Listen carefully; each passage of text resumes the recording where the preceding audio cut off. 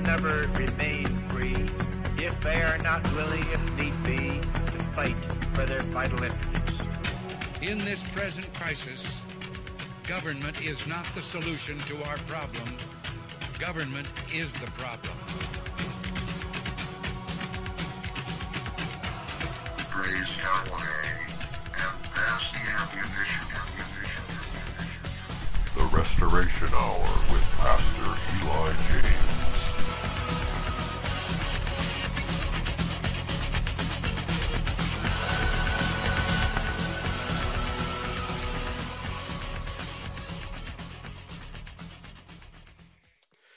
Trick or treat!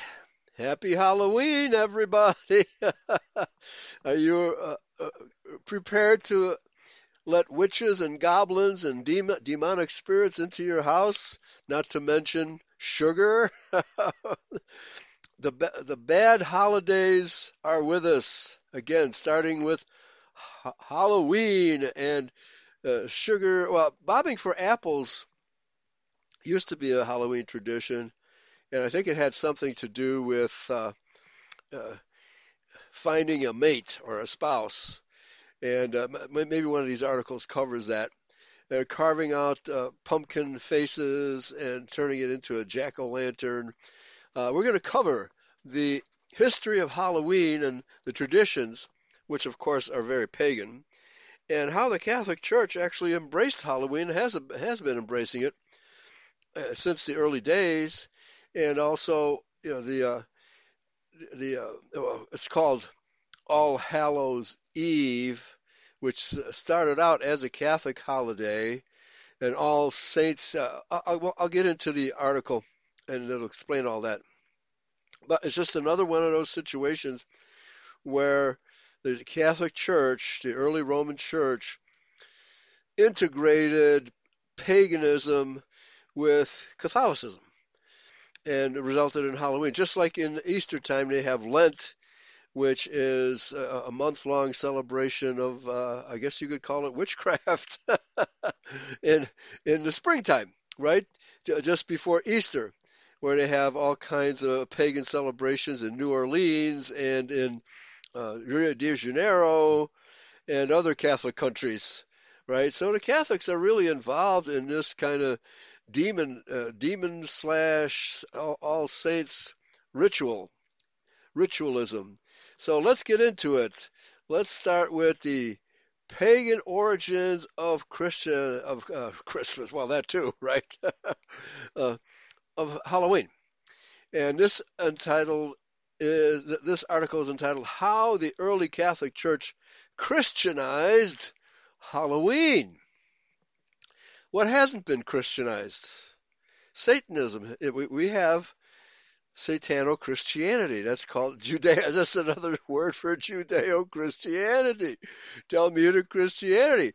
How bizarre. But that's the state of affairs, folks, because the Christian world, especially the dumbed-down Judeo-Christians, do not realize that the Bible is being scoffed at, mocked, and ridiculed by these traditions, which are not at all Christian, but have become quote-unquote Christianized by the fact, well, you even have churches, Judeo churches, allowing Wiccans and other weirdos to preach in their pulpits, not to mention lesbians and homosexuals and all kinds of weirdos that are now preaching from the pulpit. So, folks, how much crazier can this get? Well, it looks like it's going to get a little crazier because we're not at the end just yet. And I just want to quickly announce also that on April 8th, 2024, that's going to be the second eclipse in the 7-year sequence of eclipses. The first one was in 2017, which I attended with David Ewing, my good friend. But David Ewing is no longer with us, so I'm scheduling a trip to Makanda, Illinois, which is the intersection point of the two eclipses. And on April 8th, 2024, that will be occurring on during Passover week of the solar calendar. So I'm going to be celebrating that with many other people, and that's not pagan, folks. that is the biblical Passover, and so I'm really looking forward to it. And I'll be doing several presentations about the X marks the spot, the significance of those two eclipses. For example, in both eclipse paths, 7 cities named Salem are in totality. They were in 2017, and 7 other cities named Salem will be in totality on April 8th, 2024. And to me, the symbolism is that even though the word Salem means peace, it comes from the Hebrew word shalom. I think it reflects the saying of Yahshua Messiah, where people declare peace, peace, and there is no peace, right? That's where we're at right now. People, everybody's, even in Gaza, right? Kill all those Palestinians, let them die. They're opposed to God's chosen people. I mean, how much have you heard that? Is that paganism? I think that's paganism too, folks. That's not biblical religion. Yahweh does not allow Israelites to just wantonly kill people because they get in their way. We're not allowed to do that, but the Jews aren't Israelites, so none of that matters over there. And we're here to enlighten the world that the Jews are not Israelites. But let's get back into, I'm really looking forward to doing presentations on this subject and being in Makanda, Illinois on April 8th, 2024. Okay, that's where the two eclipse lines intersect. And there's more to it than that, which there's actually a lot going on with these two eclipses, and I'll be doing many shows about that because the time is getting close. We're almost there, actually. All right, so the subtitle here: After the Romans conquered ancient Celtic realms, pagan traditions were adopted into a holiday honoring Catholic saints. And I haven't even had any sangria today. Okay. So, anyway, it's a tongue twister. I'll just make that excuse. Here, let me have a bit of tea to loosen. It's a cold day. Another excuse. Just had a swig of tea. Okay. And I'm not sure if I put this link into the Telegram chat, so I'll copy this one real quick because there are 2 articles I'll be referencing today. And so here it is also in Telegram. All right, so getting back to this article. Halloween may be a secular affair today. No, not really. I don't consider it a secular affair. It's a pagan ritual affair that was, copied by the Catholic Church for its own rituals. Okay, but today is dominated by candy, costumes, and trick-or-treating.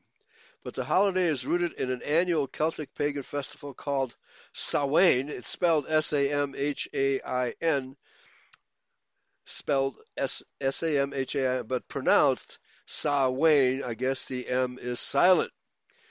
That was then appropriated by the early Catholic Church some 1,200 years ago. What haven't they appropriated? The ancient Celts were an assortment of tribes and small kingdoms once scattered across Western and Central Europe, with distinctive languages and culture, explains Frederick Suppé, a historian specializing in Celtic and medieval history at Ball State University in Indiana. Now, I'm convinced that these pagan customs actually have their origin in the Hebrew feast days. Okay, so because this is the ingathering of the pagans in pagan Europe, okay, which is the same as the ingathering of the Feast of Tabernacles. That's also called the Feast of Ingathering. And so I'm sure that these cults were Israelites who were already pagan before they migrated into Europe and have maintained many of their pagan traditions ever since. But you see, a lot of these pagan holidays occur on Hebrew feast days as well. Okay, so let's continue.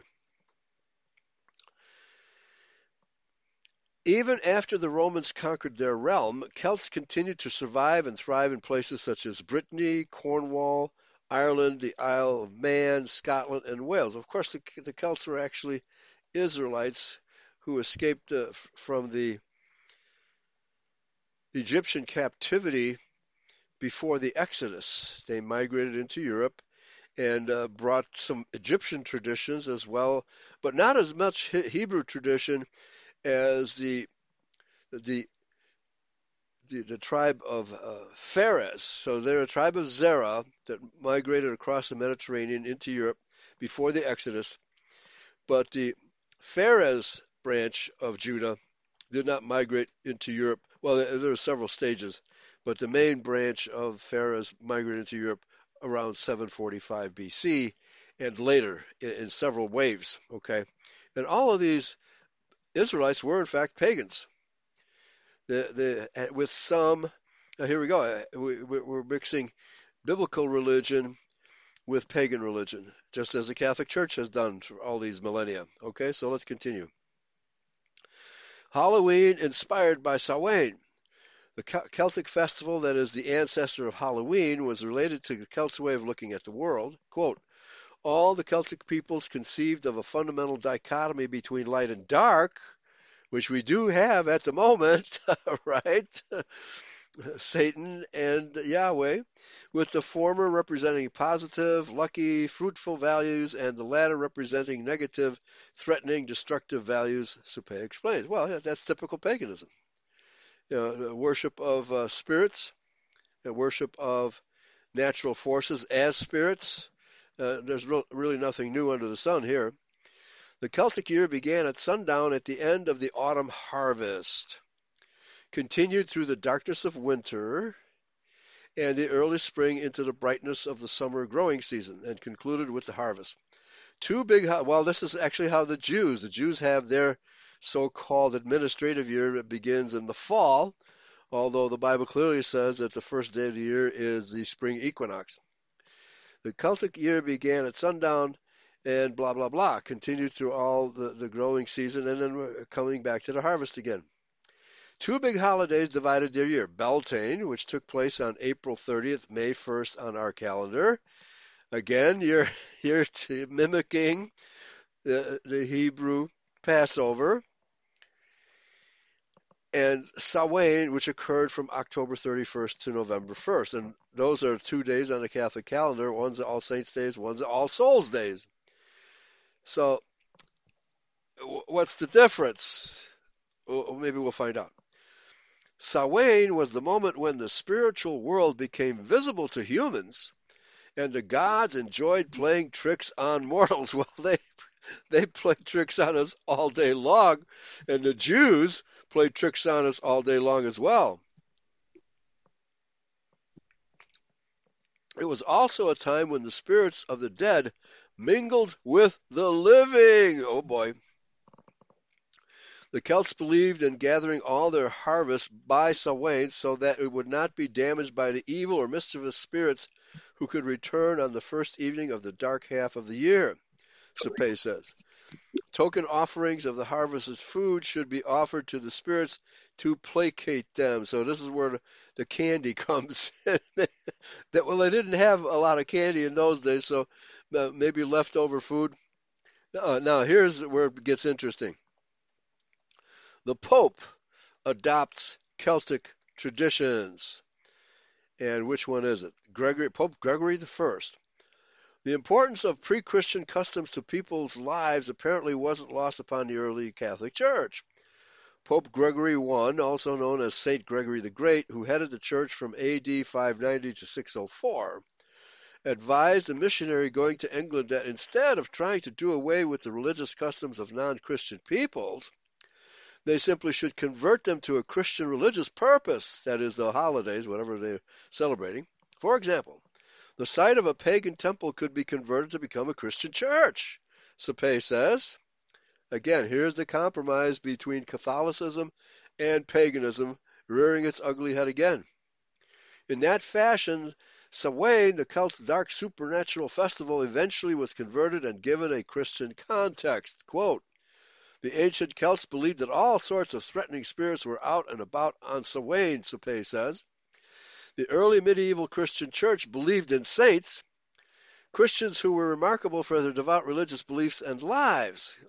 But saints also had a supernatural side, such as their involvement in miraculous occurrences, according to the Catholic Church. So the church mixed the traditions involving Celtic spirits and Catholic saints. In the 800s, the church designated November 1st as All Saints' Day. Okay? You won't find that in the Bible, folks. You won't find that as a feast day in the Bible, but it is a Catholic celebration. There's no doubt about it. Okay? So we see that the pagan origins of the Catholic Church, and because we know that the Catholic Church originated in the rites of Semiramis way back when, such as the hot cross buns and the Easter egg hunt and all that sort of thing. Okay, that originated in pagan days with Semiramis and Nimrod. But let's continue. The old beliefs associated with Samhain never died out entirely, folklorist Jack Santino wrote in a 1982 article for the American Folklife Center. Quote, the powerful symbolism of the traveling dead was too strong. Oh, maybe those people were zombies, high on some concoction made by a witch. Well, voodoo in Ireland, and perhaps too basic to the human psyche to be satisfied with the new, more abstract Catholic feast honoring saints. Well, that sounds very plausible, actually. Instead, the first night of Samhain, October 31st, became All Hallows Day evening. Okay, so All Hallows Day is November 1st, if I'm reading this correctly. Is there a difference between All Saints Day and All Hallows Day? Maybe we'll find out here. But anyway, All Hallows Day evening, the night before the saints were venerated. That name eventually morphed into Halloween, and it became the time when Christians could turn the supernatural symbolism and rituals of Samhain into spooky fun. Yeah, let's scare the hell out of each other. The jack-o'-lantern. Trick-or-treating origins. One of the rituals adopted from the Celts was pumpkin carving, which held religious significance. Quote, the jack-o'-lantern custom consists of placing fire, which imitates the good magic of the sun, inside a hollowed-out vegetable, like a pumpkin, representing the harvest, Supay says. It was done, quote, in hopes that the good magic will help to preserve the harvested food through the dark half of the year, until the next growing season could replenish the community's food stocks. How about this canning your vegetables? Anyway, later in Ireland and Scotland, people developed a custom of using similarly carved vegetable lanterns to scare off the mythical character of Stingy Jack. Oh, I bet that's Jacob. I'll bet Stingy Jack is Jacob, who doesn't allow this kind of drunken revelry. Let me that's a hyperlink here. Let me click on it. Who's Stingy Jack? I'll bet that's based on Jacob. I'll bet it is. This could be Esau versus Jacob here, folks. The legend of Stingy Jack. Stingy Jack, according to the story, Stingy Jack invited the devil to have a drink with him. That's not good. Who's the black guitarist who sold his soul to the devil? And wrote a bunch of songs that ultimately became hits as recorded by big rock and roll stars. You know, like, not Jesus. I'm sorry, my mind's all over the place tonight. Anyway, Sweet Home Chicago. I can't remember the name of that black guitarist and songwriter, But he's the one who sold his soul to the devil and inspired other rock and rollers to sell their souls to the devil for fame and fortune, right? Anyway, Stingy Jack invited the devil to have a drink with him. True to his name, Stingy Jack didn't want to pay for his drink. So he convinced the devil to turn himself into a coin. Oh, I wish it were that easy to trick the devil. Turn himself into a coin that Jack could use to buy their drinks. Now, this sounds like a ripoff of the coin incident when Yeshua miraculously created a coin to pay his taxes. It sounds like a ripoff of that story. Okay.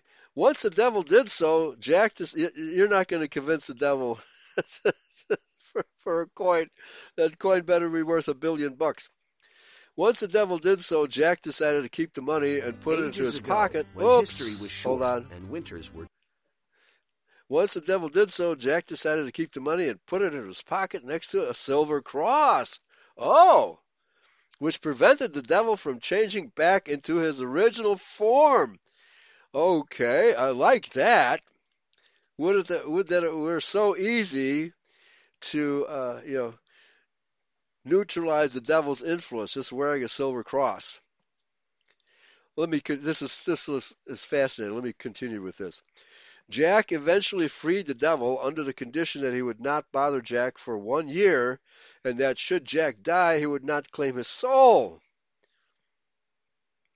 The next year, Jack again tricked the devil into climbing into a tree to pick a piece of fruit. Oh, this comes from the Garden of Eden, no doubt. While he was up in the tree, Jack carved a sign of the cross into the tree's bark so that the devil could not come down until the devil promised Jack not to bother him for 10 more years. Okay? Well, how about not bothering us forever? Soon after Jack died, as the legend goes, God would not allow such an unsavory figure into heaven. The devil, upset by the trick Jack had played on him and keeping his word not to claim his soul, would not allow Jack into hell. Oh, no. Yeah, I was right. He is a zombie. He's between heaven and hell. He sent Jack off into the dark night with only a burning coal to light his way. Jack put the coal into a carved-out turnip and has been roaming the earth with it ever since. The Irish began to refer to this ghostly figure as Jack of the Lantern and then simply Jack O' Lantern. Okay, so that's where that story comes from. Now, similarly, back to the original article. Similarly, the practice of trick-or-treating originates in the Celtic custom of giving token bits of the harvest to spirits wandering outside of houses on the evening of Samhain, to placate them and prevent them from doing destructive things to the harvest or to homes. So, essentially, the trick-or-treating ritual is an attempt to placate evil spirits. Okay? And now they just added sugar. Once Christianity became established in the Celtic regions, young unmarried men would parade around on Halloween, going to houses and calling for gifts to the spirits. Okay. Quote, this was a time when the hard work of the harvest was done, so they could indulge in some pranks to let off steam, Supay says. In Scotland, the groups of young men were called geysers, or geezers, spelled geysers but pronounced geezers, you old geezer, you, because they wore disguises. The beginning of the custom of wearing Halloween costumes. Centuries later, so we're all a bunch of old geezers, are we? Centuries later, Halloween customs were brought to the United States by immigrants from Ireland, Scotland, and other ancient homelands of the Celts. As an 1894 article in Christian Work describes the holiday, quote, Halloween is a night when witches, evil spirits, and all mischief-brewing sprites went forth on a dark and mysterious midnight revels, okay? Which kind of happens every day now in pagan America. All right. And so the author of this article is Patrick J. Kiger, And this is, well, the History Channel. So let me jump from that one to the other article I had queued up. Samhain, is Halloween a pagan holiday? The story of its ancient roots. Well, of course it is a pagan holiday. Well, you could also call it a Catholic holiday because they have integrated yet another pagan ritual with their Catholic rituals. That's what the Catholic Church is famous for doing. But but most Catholics have no idea that the Catholic Church integrated all of this, paganism into the church rituals. They have no idea about these things. So let's continue. Okay, let me get the correct. Okay, so let's. There's a. I don't know if that's a zodiac. No, it's a 10-wheel circle. I guess this 10-wheel. Oh, okay. So the 10-wheel circle is 10 different pagan holidays around the year. Okay, and so Samhain is on October 31st, and Beltane is 30 April, and then there's eight other pagan holidays in that circle, many of which I've never heard of. Okay, so the question is Halloween a pagan holiday? The author says no, although Halloween has its roots in Samhain, an ancient pagan festival, and shares some similarities, they are not the same. Modern-day pagans around the world still celebrate Samhain. They gather each year on October 31st to observe its rituals and traditions. But as we just found out, the Halloween traditions are based on these pagan holidays, no doubt about that. Okay, well then he goes into Halloween's pagan origin. Halloween, as the world knows it, owes a debt to the Celtic culture in Ireland, Britain, and Northern Europe. The more frightening symbols of Halloween have their roots in Samhain, a pagan festival that honors the dead. Now I wonder. Now this brings up the Catholic tradition of selling indulgences. So if you can get your dead relatives out of purgatory by donating money to the Catholic Church, isn't that really a pagan ritual? There's nothing in Scripture about that. And Martin Luther based his antagonism to the Catholic Church on that principle of selling indulgences. He thought that was really evil. And it is, because it's just a way of soaking Catholics from their hard-earned money, right? That's why they didn't have to practice usury. They were getting all of these, they were convincing the Catholics of the day that if you want to get your dead relatives out of purgatory or the underworld's jail, then just donate money to the Catholic Church and you'll be good, right? So again, what happens when they get out of hell? Do they come up and fraternize with the living? Not sure what else is entailed by selling indulgences. Haven't done a detailed study of that. But in any case, so the more frightening symbols of Halloween have their roots in Samhain, a pagan festival that honors dead. Samhain is a Gaelic word that means summer's end. Samhain was the end of the year for the Celts. Harvest was over, and the coldest, darkest, and most frightening part of their new year was beginning. Well, I guess it was dangerous times. Winter in Europe could be very dangerous and difficult for a lot of people, freezing to death. Now, okay, so the above wheel is called the Wheel of the Year. The Wheel of the Year represents the 8 pagan holidays that celebrate life's seasons and cycles. On this ever-turning wheel, Samhain, a cross-quarter day. What does that mean? A cross-quarter day. Maybe it's a reference to the wheel. Falls halfway between the summer equinox and the winter solstice. I guess that's all it means. It forms a T shape with the summer equinox and the winter, which we would call the fall. The fall equinox. On the Georgian calendar, Samhain occurs from October 31st to November 1st. Of course, the Celts lived in agricultural communities, and their lives were tied to nature's cycles. So was the so was the Hebrew calendar, but we have different feast days, do we not? So Samhain was most likely celebrated when the last harvest came in, no matter the date. Ancient Samhain celebrations lasted for days, if not the entire month. Well, here again, there's another. Uh, the fall Feast of Tabernacles lasted 8 days. So did the fall feast of the beginning of fall, Feast of Trumpets, and then there was Feast of the the day of repentance, the day of atonement, in between those two feast days. So you got a good almost a month long celebration of the Hebrew calendar. So you can see that all of these traditions are they definitely originated with a vague memory, and sometimes not so vague memory, of these Celts who were in fact Israelites. Okay, so let's continue.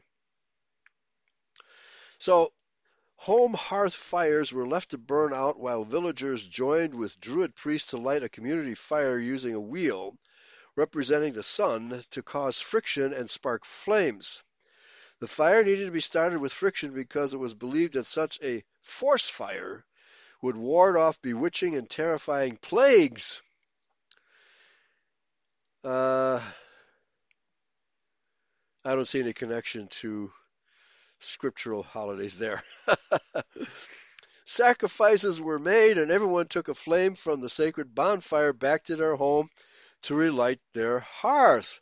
Now, depending on how far you're away, that light may have gone out, and it was probably a tedious job to relight that fire. Anyway, Festival of the Dead.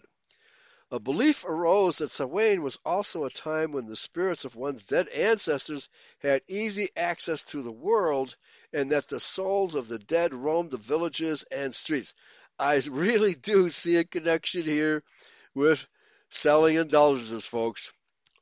I wonder when the tradition of selling indulgences began. I'll bet that these two are related. Okay, let's continue.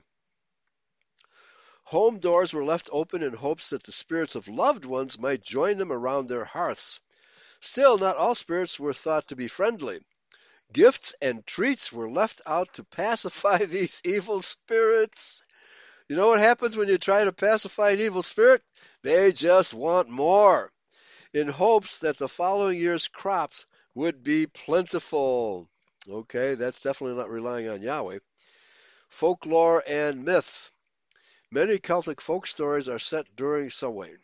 These stories involve death and other macabre and dangerous happenings. Due to these eerie tales, supernatural forces became associated with the festival. Fairies and Sids, S-I-D-H-S. Now that has to be a Sanskrit word coming from the Sanskrit siddha. And I think it just means spirit, it could mean demon. For instance, Sids, for example, were said to be especially active during Samhain. The Celts believed if they dressed as animals and monsters, fairies would not be tempted to kidnap them. Some specific Halloween monsters have been associated with the mythology surrounding Samhain. Okay, now you dress up like a dog, or a witch, or whatever suits your taste. And it's getting more and more bizarre. And I'm not saying that all these people who celebrate Halloween have evil intent, but it's a total waste of time. For me, from my perspective, it's a total waste of time. They just have these old witchy traditions with added sugar. Okay, so here are some of the shape-shifting monsters. One, a shape-shifting creature named Puka creates mayhem and is known to be a prankster. The Banshee was a weeping woman that brought death. A headless woman dressed in white called Lady Gwyn, accompanied by a black pig, chases nighttime wanderers. The Dullahan, who appeared as a headless man carrying, who appeared as headless men carrying their heads and riding flame-eyed horses. That sounds like it's coming from the book of Revelation. Was a death omen to anyone who encountered them. Oh, scary. The fairy host was a group of hunters who haunted Sawain and kidnapped people. They were probably just, renegades who exploited the celebration and the drunken revelry to kidnap people while they were drunk and fell on their face. The slough, the sluagh, S-L-U-A-G-H, the sluagh came from the west and entered homes to steal souls, okay? Well, now they give you a jab which steals your soul. Renaming Sawain. Many Celtic traditions were incorporated into Christianity, and Sawain was among the most popular. Since the Celts honored their dead relatives on Sawain, the Catholic Church decided to make November 1st All Saints' Day and November 2nd All Souls' Day. In time, the night before All Saints' Day, October 31st, was given a Christian name. It became All Hallows' Eve, the classic Christian name for what is known now as Halloween. Modern Halloween. Like Sawain, Halloween is filled with tales of ghosts, goblins, symbols of death, and costumes. Still, to be very clear, Halloween is not a pagan holiday. Well, I must disagree with that. All the pagans that get involved in Halloween is still celebrated as a pagan holiday, as we've been saying. The fact that a lot of people don't consider it to be a pagan holiday, it's just a night to get dressed up in creepy costumes, right? And imitating what's that figure? The Grim Reaper, right? The Grim Reaper and skeletons running around, etc., etc. How's that not pagan? He says it's not the same as the Celtic Samhain festival or any other harvest or religious celebration. Well, it's based on it. It's totally based on it. Just as the name Halloween has evolved, so have holidays held at harvest time. Halloween is a secular holiday filled with candy, costumes, trick-or-treating parties, merriment, and mischief, and Halloween celebrations are growing around the world. And that's not a good thing, folks, because it's definitely not Christian, and it's definitely not biblical. It's just another way for the secular world, which is run by the Jews, to infringe in our lifestyles. And so now we're participating in all of these ridiculous rituals. And of course, as we just found out, the Catholic Church has been, in large part, responsible for this. Okay? All right, so one more article here, and this is entitled Shocking Exposure of Charismatic Witchcraft in the Church. And so, as I said, I began the show by talking about the fact that Wiccans are allowed to preach in Judeo-Christian pulpits, and all kinds of weird, and voodoo, and rabbis, and homosexuals, all kinds of anything that's anti-Christian has been allowed to preach in the Judeo-Christian pulpit these days. Okay? And with that includes, of course, witches and warlocks. The author says, when I was born again, I didn't know there was such a thing as charismatic witchcraft. Well, who knows what's going on in the churches these days? I thought all Christians were operating out of the same Spirit, the Holy Spirit. Right, no. The Holy Spirit is the Spirit of truth. There's hardly any truth in the Judeo-Christian churches. She continues, I thought we were all on the same team. I thought blind loyalty and submission were the sign of a true disciple because that is what I was taught in the Jezebelic church in which I landed. Yeah, the spirit of Jezebel. Halloween. I spent 8 years under the cloud of charismatic witchcraft, intimidation, and control. Now I'm warning the church against it. Okay, well, The fact that most of these churches no longer believe that the law is in effect makes them automatic lawbreakers. Charismatic witchcraft was around long before anyone used those terms to describe it. Yes, there's witchcraft in the church. Yes, Christians are practicing charismatic witchcraft. If you ask, well, I think you could say gospel music is part of that operation, so-called gospel music. If you ask 10 different people for a solid definition of charismatic witchcraft, you'll probably get 10 slightly different answers. Let's use the definition of witchcraft as a baseline. The best definition I found comes from the late Derek Prince. In his classic book, They Shall Expel Demons.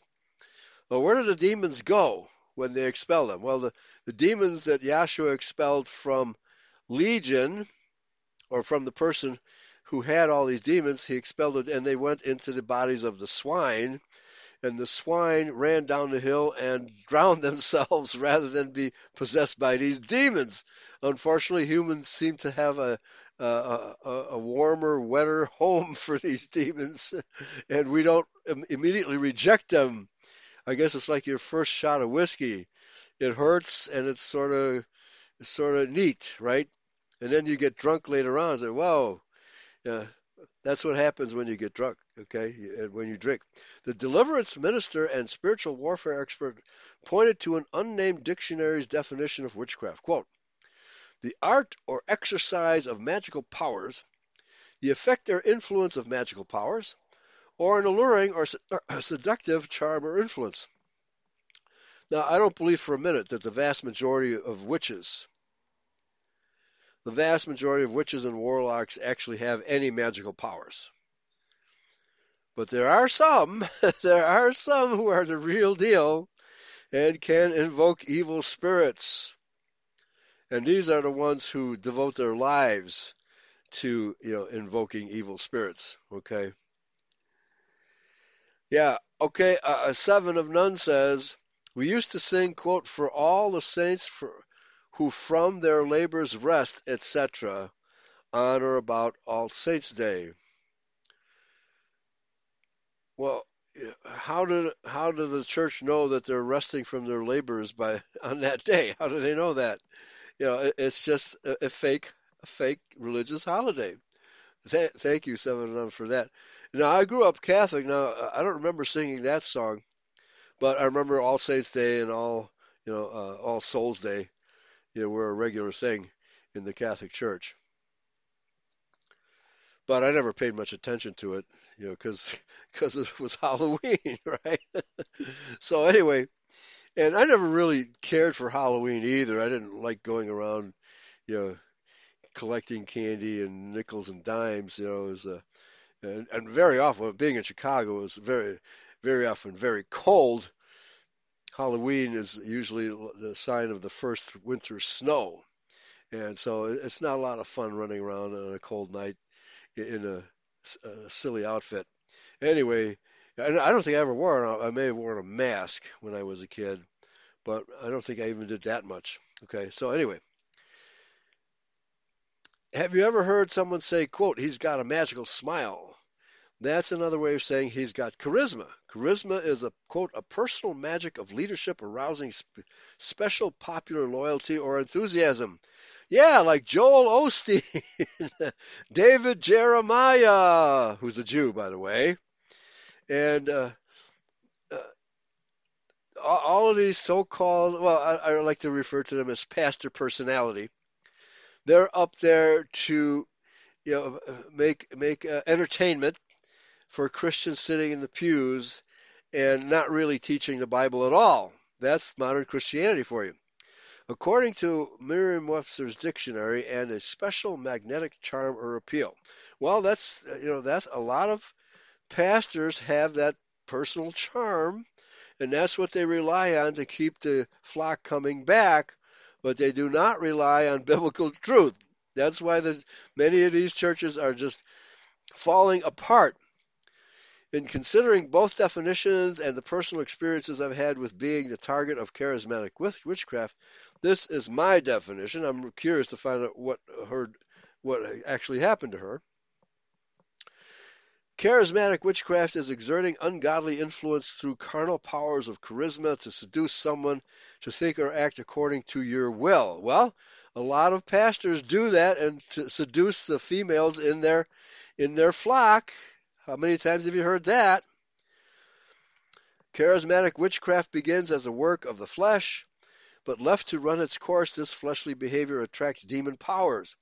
These demon powers work through an individual to manipulate, intimidate, control, and ultimately dominate believers in order to bend their will toward their viewpoint. Charismatic witchcraft is released through tactics such as fear, prophetic flattery, and witchcraft prayers. Well, which ones are those? Charismatic witchcraft practitioners seek their own gain. Well, a lot of pastors just seek their own gain. You sincere people who want to serve God to build their own kingdom, that happened to Eve and is still happening to Israelites today, and otherwise use and abuse people for their own purposes. Well, she began by saying, I expected to find holy people when I went to this church, and I found people who were doing really strange stuff. Anyway, the shepherding movement, also known as the discipleship movement, may be the most recognizable memory of charismatic witchcraft that spread like wildfire during the charismatic movement in the 1970s. In fact, the practice is called charismatic witchcraft because of its rise during this important refreshing. Ironically, Derek Prince was one of the leaders of the movement. God redeemed the experience and gave him revelation on the evil of these practices. Well, if it's not in the Bible, why are you calling yourself a church or a congregation? Like preaching homosexuality, a 501c3 corporation. If it's not in the Bible, why are you teaching it? Although the motive for launching the movement was pure, okay, as most people's intentions are good, but the road to hell is paved with good intentions, as we all know.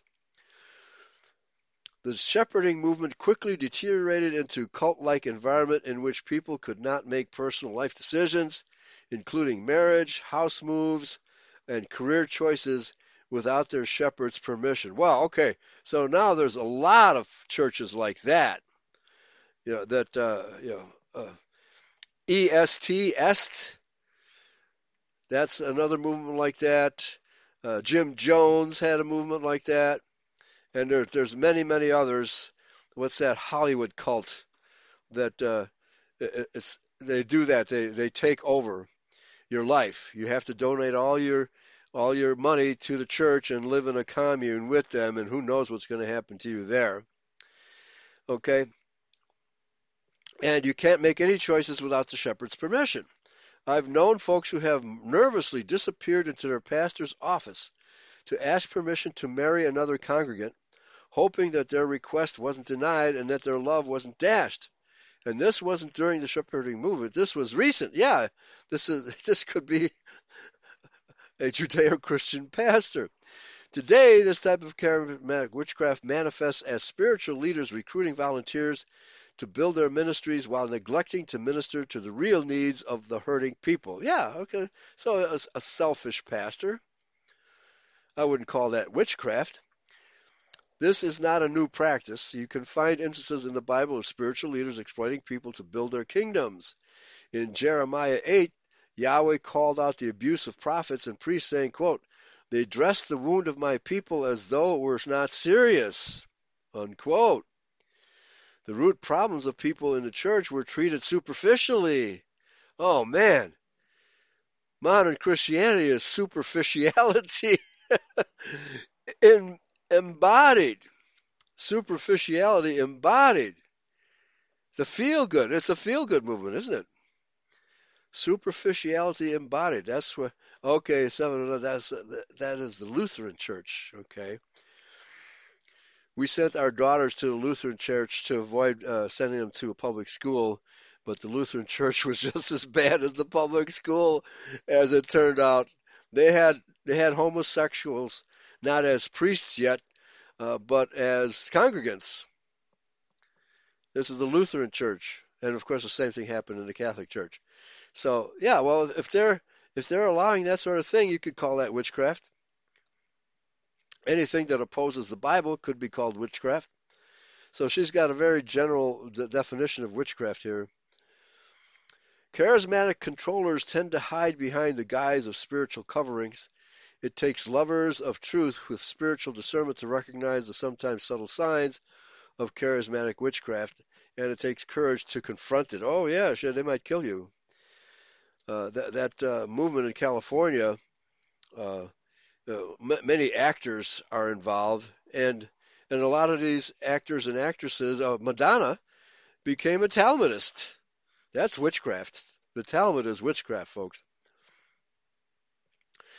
She continues, it may surprise you to learn that what the world, or even what the Wiccans call witchcraft, is not always one and the same as what the Bible calls witchcraft. For example, when you think of witchcraft, you probably think of black magic or conjuring up the dead. Those abominations are covered in the Bible, but that's not the fullness of witchcraft as God teaches us in the Word. There are two types of witchcraft mentioned in the Bible, witchcraft as a work of the flesh and spiritual witchcraft. But the work of the flesh can open you up to demonic powers that reinforce carnal behaviors, and that's definitely what goes on during Halloween. The good old-fashioned Halloween party, where the women are encouraged to wear next to nothing at the Halloween party, right? And then, it reminds me of France.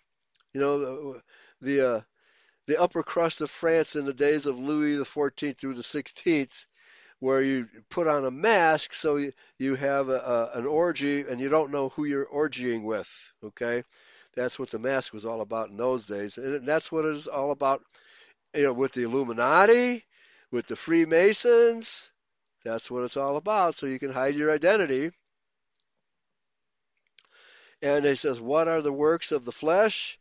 Galatians 5:19 through 21 lists them: adultery, fornication, uncleanness, lasciviousness, idolatry, witchcraft, hatred, variance, emulations, wrath, strife, seditions, heresies, envyings, murders, drunkenness, revelings, and such like. Now that's Paul. Do you think he teaches antinomianism? You haven't read Paul if you believe that. Now it's interesting, gaslighting. Gaslighting, under this definition, could easily be described as witchcraft because you're working on someone's mind to fool that person into believing a falsehood or to just drive that person crazy, right? That's gaslighting. Notice that witchcraft is a listed right alongside adultery. Listed right alongside adultery and fornication. Witchcraft is a serious offense in any manifestation. As a work of the flesh, witchcraft violates the first commandment, you shall have no other gods before me. The flesh opposes the move of the Spirit and resists all things spiritual. This is a serious struggle because Paul assures us that those who practice witchcraft will not inherit the kingdom of God. See Galatians 5:21. So, but obviously most people who go around trick-or-treating aren't practicing witchcraft, but the drunken revelry and watching the movies of Halloween and considering cutting people into pieces as entertainment.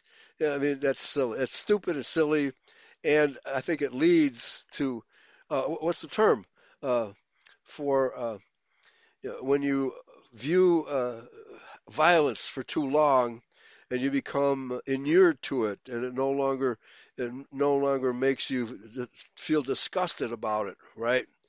And so, I saw real violence and blood and guts in Vietnam, and I saw enough of it there. I have no intention of going to a slasher movie to see any more, okay? But that's what it does. It deadens the spirit toward that type of thing, and I don't consider that entertainment. Some people do. Some people go to the movie to get scared, but that doesn't entertain me either. Anyway, how do you discern if you are walking in the Spirit? The fruit of the Spirit is love, joy, peace, long-suffering, kindness, goodness, faithfulness, gentleness, and self-control. When you walk in the Spirit, this fruit manifests. That's the same way you discern if someone else is walking in the Spirit. If you know you are disobeying God in an area, repent of the sin which God views in the same way as witchcraft and get back in line with the Spirit. Okay, so she generalizes the term witchcraft, and which a lot of us wouldn't consider witchcraft, but it can become witchcraft. There's no doubt about it. But she makes a good point here, rooting out rebellion. I'll conclude with this section here. Practicing witchcraft is a serious sin, and far more Christians are experts at sorcery than you may realize. Yeah, just about all the Judeo-pastors are. Remember when King Saul was ordered to utterly destroy the Amalekites and everything they had, man, woman, infant, suckling, ox, and sheep, camel, and donkey? Saul found victory in battle against Israel's enemy by the grace of God, but failed to obey the voice of God, Yahweh, when the dust settled. He spared Agag, the king of the Amalekites, and kept the best of the livestock. See 1 Samuel 15, 1-9. Saul proposed that his intention was to sacrifice the animals to Yahweh, but there's no excuse for disobedience. Saul was so stubborn that he at first refused to admit his disobedience. He actually justified his actions. Only after Samuel rebuked Saul did he catch the revelation that obedience is better than sacrifice. Okay? 1 Samuel 15:22. Well, maybe the Jews will eventually realize that because they want to rebuild or build a third temple, not rebuild it because there was no prophecy and the second temple will not be rebuilt. That they don't obey Yahweh's laws, and they will be in defiance of the last sacrifice, namely Yahshua Messiah, if and when they ever build that so-called third temple. Continuing, in that rebuke and in Saul's response, we find one way Christians are practicing a sin that's in the realm of witchcraft, through rebellion that arises when the fear of man is greater than the fear of Yahweh. Let's listen in on the exchange. Okay, here's 1 Samuel 15:23-24. For rebellion is as the sin of witchcraft, and stubbornness is as iniquity and idolatry. Because thou hast rejected the word of Yahweh, he hath also rejected thee from being king. And Saul said unto Samuel, I have sinned, for I have transgressed the commandment of Yahweh and thy words, because I feared the people and obeyed their voice. Oh, he obeyed the people. Were they out there celebrating Halloween? Which people? Oh, I guess maybe he saw some Israelites grabbing the belongings of the Amalekites for themselves. And he said, okay, well, let them have fun. I won't obey Yahweh's command to obliterate everything and destroy everything. Let them have fun. So that's probably what Saul did. So, folks, the lesson is obey Yahweh's laws because it's going to get you into witchcraft one way or another. If you're tricking people, deceiving people, well, that's definitely a form of witchcraft. So, anyway, happy Halloween, everybody. Trick or treat. And remember, there might be a demon knocking at your door on Halloween night. Okay, take care, everybody. Yahweh bless, pass the ammunition, and don't fall into these pagan rituals. Amen. Bye-bye.